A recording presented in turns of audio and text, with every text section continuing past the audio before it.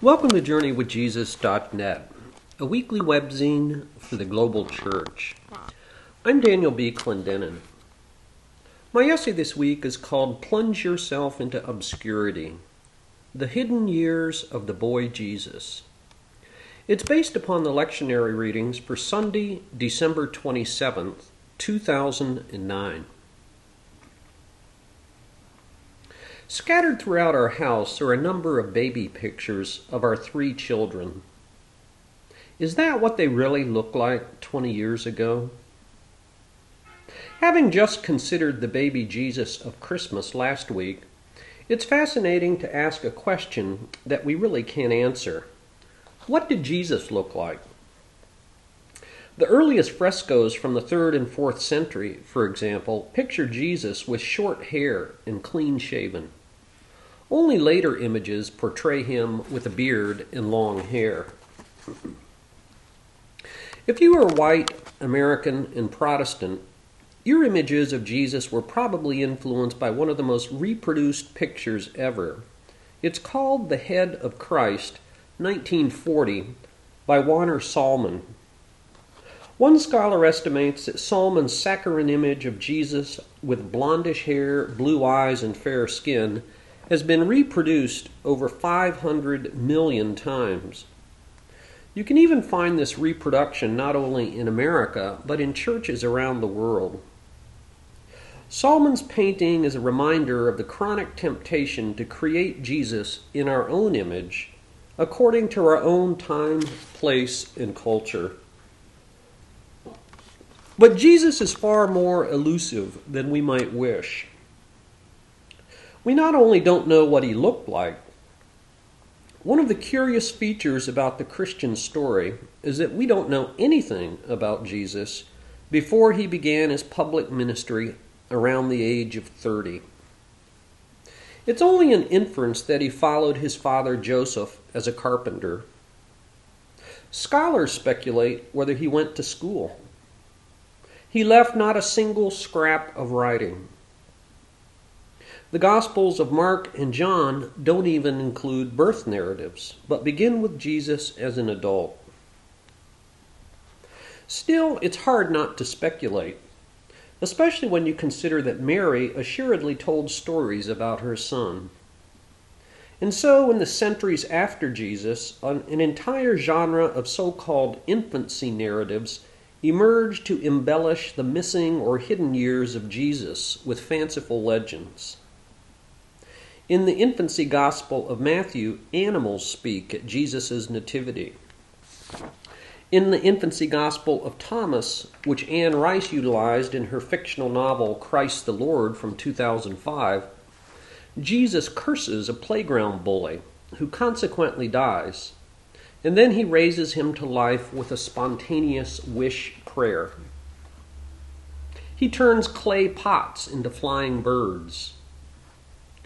In the Arabic infancy gospel from the 6th century, Jesus' diaper heals people, and his sweat cures leprosy. Other fables claim that when Jesus was 12, he sailed to England with Joseph of Arimathea and built a church near Glastonbury to honor his mother Mary. Or that between the ages of 12 to 30, he studied in India, Persia, or Tibet. Most of the early church rejected these fables about Jesus as spurious. Instead, they followed the lead of the gospel writers by contenting itself with ignorance and silence about Jesus' early years. Their reticence and restraint about the hidden years of Jesus are remarkable, and reminders that the early believers were not gullible or naive when it came to sensationalist exaggerations about miracle stories. We do, however, have one brief exception to our otherwise total ignorance about the first 30 years of Jesus' life. Luke's Gospel for this week records the only canonical story we have about the years between Jesus' birth and his public ministry. And it's much more prosaic than we might wish. It's the story of the 12-year-old Jesus in the Jerusalem temple. Luke writes that every year Joseph and Mary made the 150-mile round trip from Nazareth to Jerusalem in order to celebrate the feast of Passover. When he was 12 years old, about 20 miles into the return trip home to Nazareth, his parents discovered that Jesus was missing from their caravan of family and friends. Any parent can imagine the terror they must have felt when they couldn't find their son. After a second day to return to Jerusalem, on the third day they found the boy Jesus in the temple. We read in Luke, sitting among the teachers, listening to them and asking them questions. When Mary rebuked Jesus, it became apparent that he was not accidentally lost, but that he had deliberately stayed behind. "Didn't you know that I had to be in my Father's house?" Mary and Joseph didn't understand this mysterious response. And the text concludes that after their safe return to home, Jesus was obedient to them. He grew in wisdom and stature and in favor with God and man. 2 points in Luke's simple story deserve mention. Luke reminds us that Jesus was a normal boy who experienced genuine human development, physically, mentally, morally, and spiritually. Jesus' authentic humanity is precisely what the legendary infancy narratives obscure and deny. Secondly, the story also hints at the emerging tension between Jesus' filial identity with God the Father and his willing obedience to his earthly parents, Mary and Joseph. Eventually, his obedience gave way to a radical disruption. For by the time of his public ministry, his own family tried to apprehend him, and the entire village of Nazareth tried to kill him as a deranged crackpot. But that's all. These 2 points do nothing to fill in the 30 years of silence about the hidden years of Jesus. I like to imagine that Jesus' earthly life was so insignificant, so prosaic, so secluded in obscure Nazareth that there was nothing relevant to report.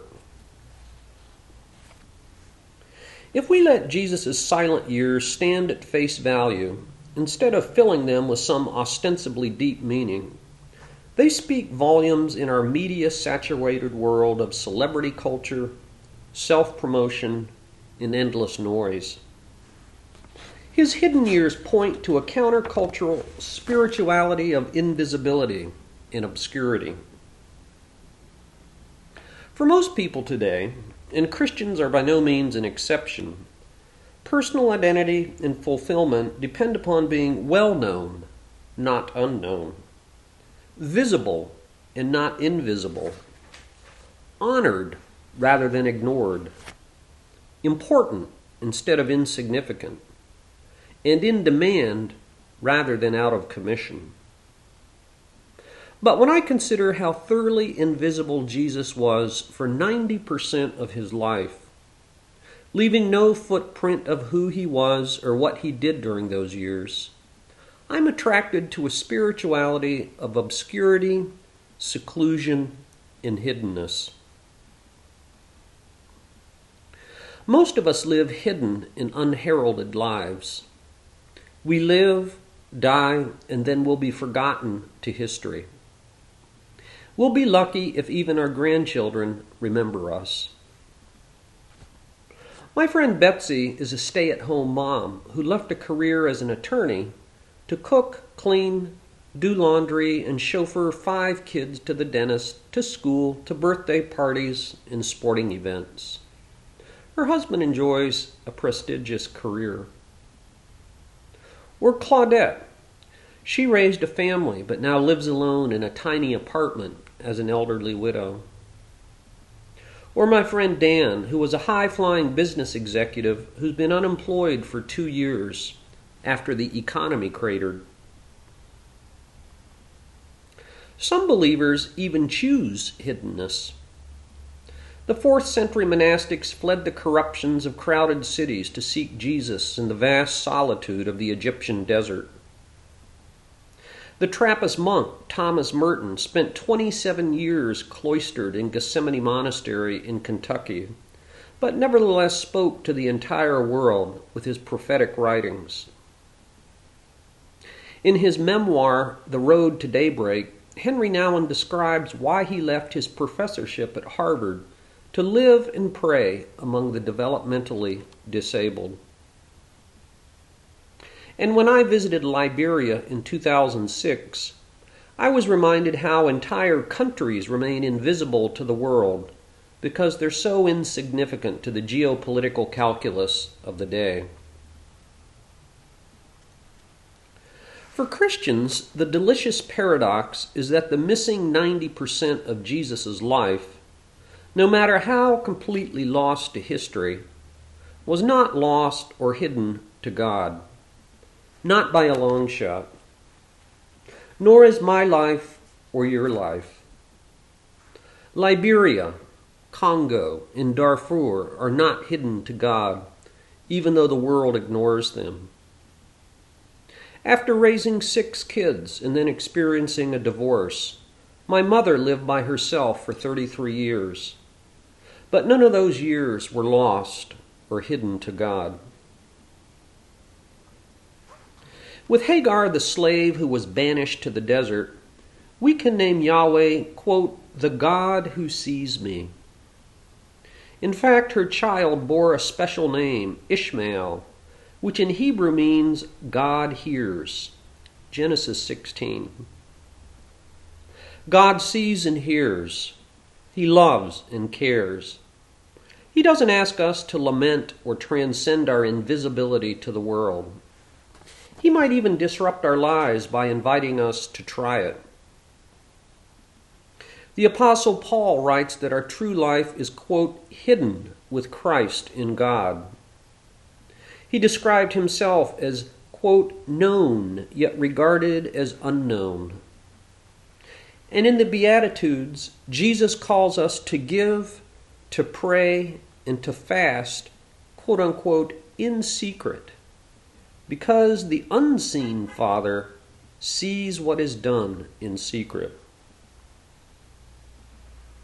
However hidden and obscure our lives might feel, whether literally or figuratively, whether voluntary or involuntary, in that very hiddenness, God is redemptively present, just as he was with a 12-year-old Jewish boy in an obscure Palestinian village.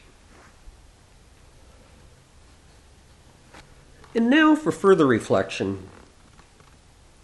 Consider the poem from Boris Pasternak. Pasternak lived from 1890 to 1960. The title of his poem is To Be Famous. Boris Pasternak, To Be Famous.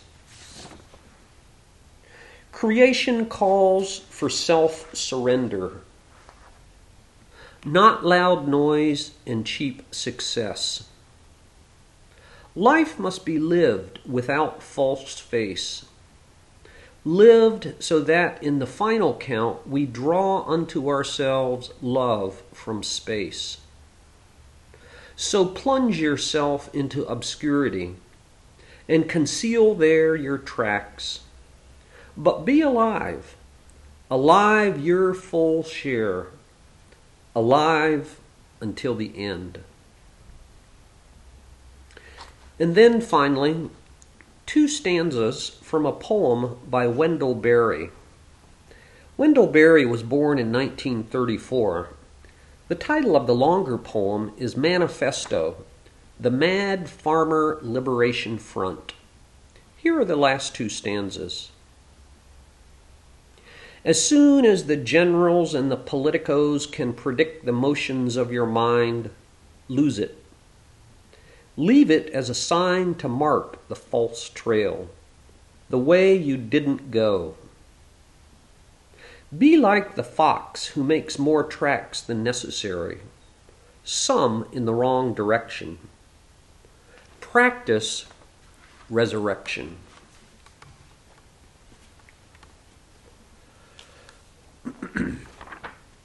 For books this week, I review Anthony Everett. The title, Hadrian and the Triumph of Rome. New York, Random House, 2009, 392 pages. With critically acclaimed biographies of Cicero and Augustus to his credit, Anthony Everett completes his triptych with a biography of the Roman Emperor Hadrian, who was born in the year 76 and died in 138. It's a natural project for him in more ways than one. The book jacket indicates that Everett lives near Colchester, England's first recorded town, mentioned by Pliny the Elder in 77 AD, and founded by the Romans after they conquered Britain in 43 AD. Orphaned at the age of 10 when his father died, Hadrian became emperor of the empire's 60 million people in the year 117 when he was 41 years old. His was the age of the Jewish revolt, the sack of Jerusalem and its temple, the Circus Maximus racecourse whose marble stands held 250,000 people, the eruption of Mount Vesuvius that buried Pompeii, the opening of the fabled Colosseum with its gladiatorial games, and militarist expansion that created an empire without end, Imperium sine fine, that stretched from Spain to Persia and from North Africa to northern Britain. The prime challenge facing the biographer of Hadrian, Everett admits, is the inadequacy of the leading literary sources. As a consequence of this, in his narrative, Hadrian doesn't even become emperor until halfway through the book, the focus being the larger background material of Roman life and politics. I appreciated Everett's candor about what he considers historical fact or fiction in the ancient sources, and he's more than willing to speculate, but he always tells you when he does. The result is a portrait of Hadrian as an architectural enthusiast, if an amateur who irritated the experts, a poet, a dedicated hunter, a constant traveler who spent over half his 20-year reign on the road, and a deeply superstitious man of religion, magic, astrology, and Greek initiation rites. Although married to his wife Sabina, Hadrian had a long and deep love for a young man named Antinius, whom he met when the latter was 15 years old. His villa near Tivoli contained at least 40 statues of Antinius, and across the entire empire, archaeologists estimate that there were at least 2,000 images of various sorts of Hadrian's boy love. Hadrian deserves special credit for two accomplishments in Everett's book. First, and despite significant political opposition, Hadrian decisively stopped Rome's aggressive policies of military expansion, and he even relinquished the lands of Armenia, Mesopotamia, Assyria, and Parthia that his predecessor Trajan had annexed. And second, Hadrian was a lover of all things Greek, and during his reign he managed through various means to unite the empire's Greek-speaking East and Latin-speaking West. Everett thus concludes that Hadrian has a good claim to have been the most successful of Rome's leaders.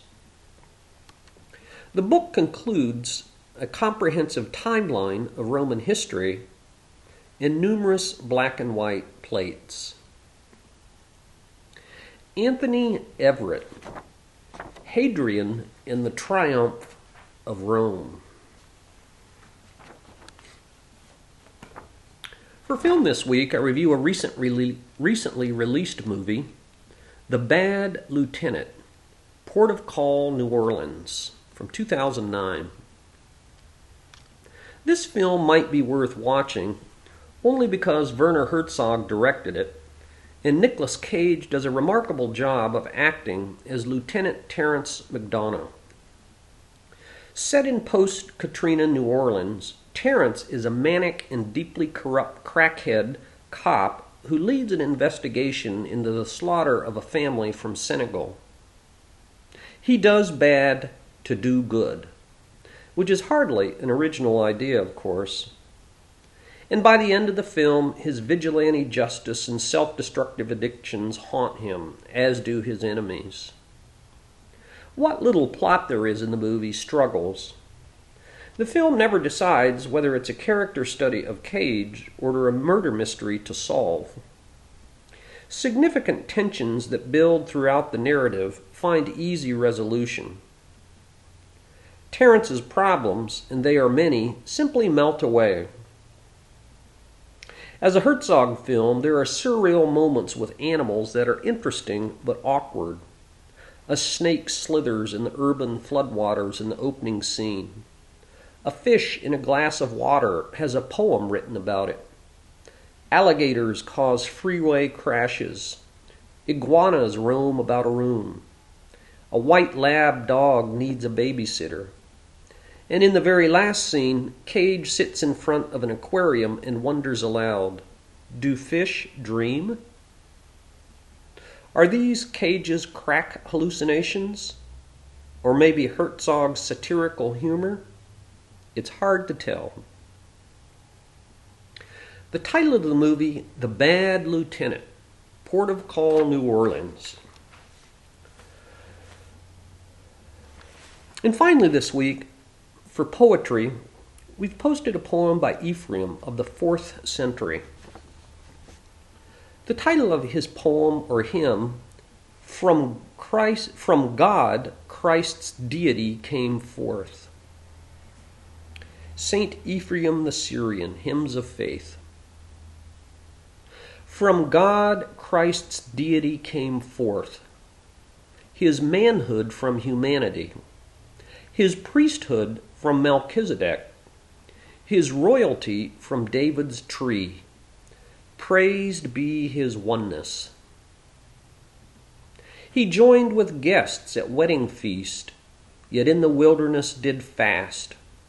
He taught within the temple's gates. His people saw him die at last. Praised be his teaching. The dissolute he did not scorn, nor turn from those who were in sin. He for the righteous did rejoice, but bade the fallen to come in. Praised be his mercy. He did not disregard the sick. To simple ones his word was given. And he descended to the earth, and his work done went up to heaven. Praised be his coming. Who then, my Lord, compares to you? The watcher slept, the great was small, the pure baptized, the life who died, the king abased to honor all. Praised be your glory. The title of the hymn or poem, From God, Christ, Deity Came Forth, by Ephraim the Syrian. Thank you for joining us at JourneyWithJesus.net for the last Sunday of the year, December 27th, 2009. I'm Daniel B. Clendenin.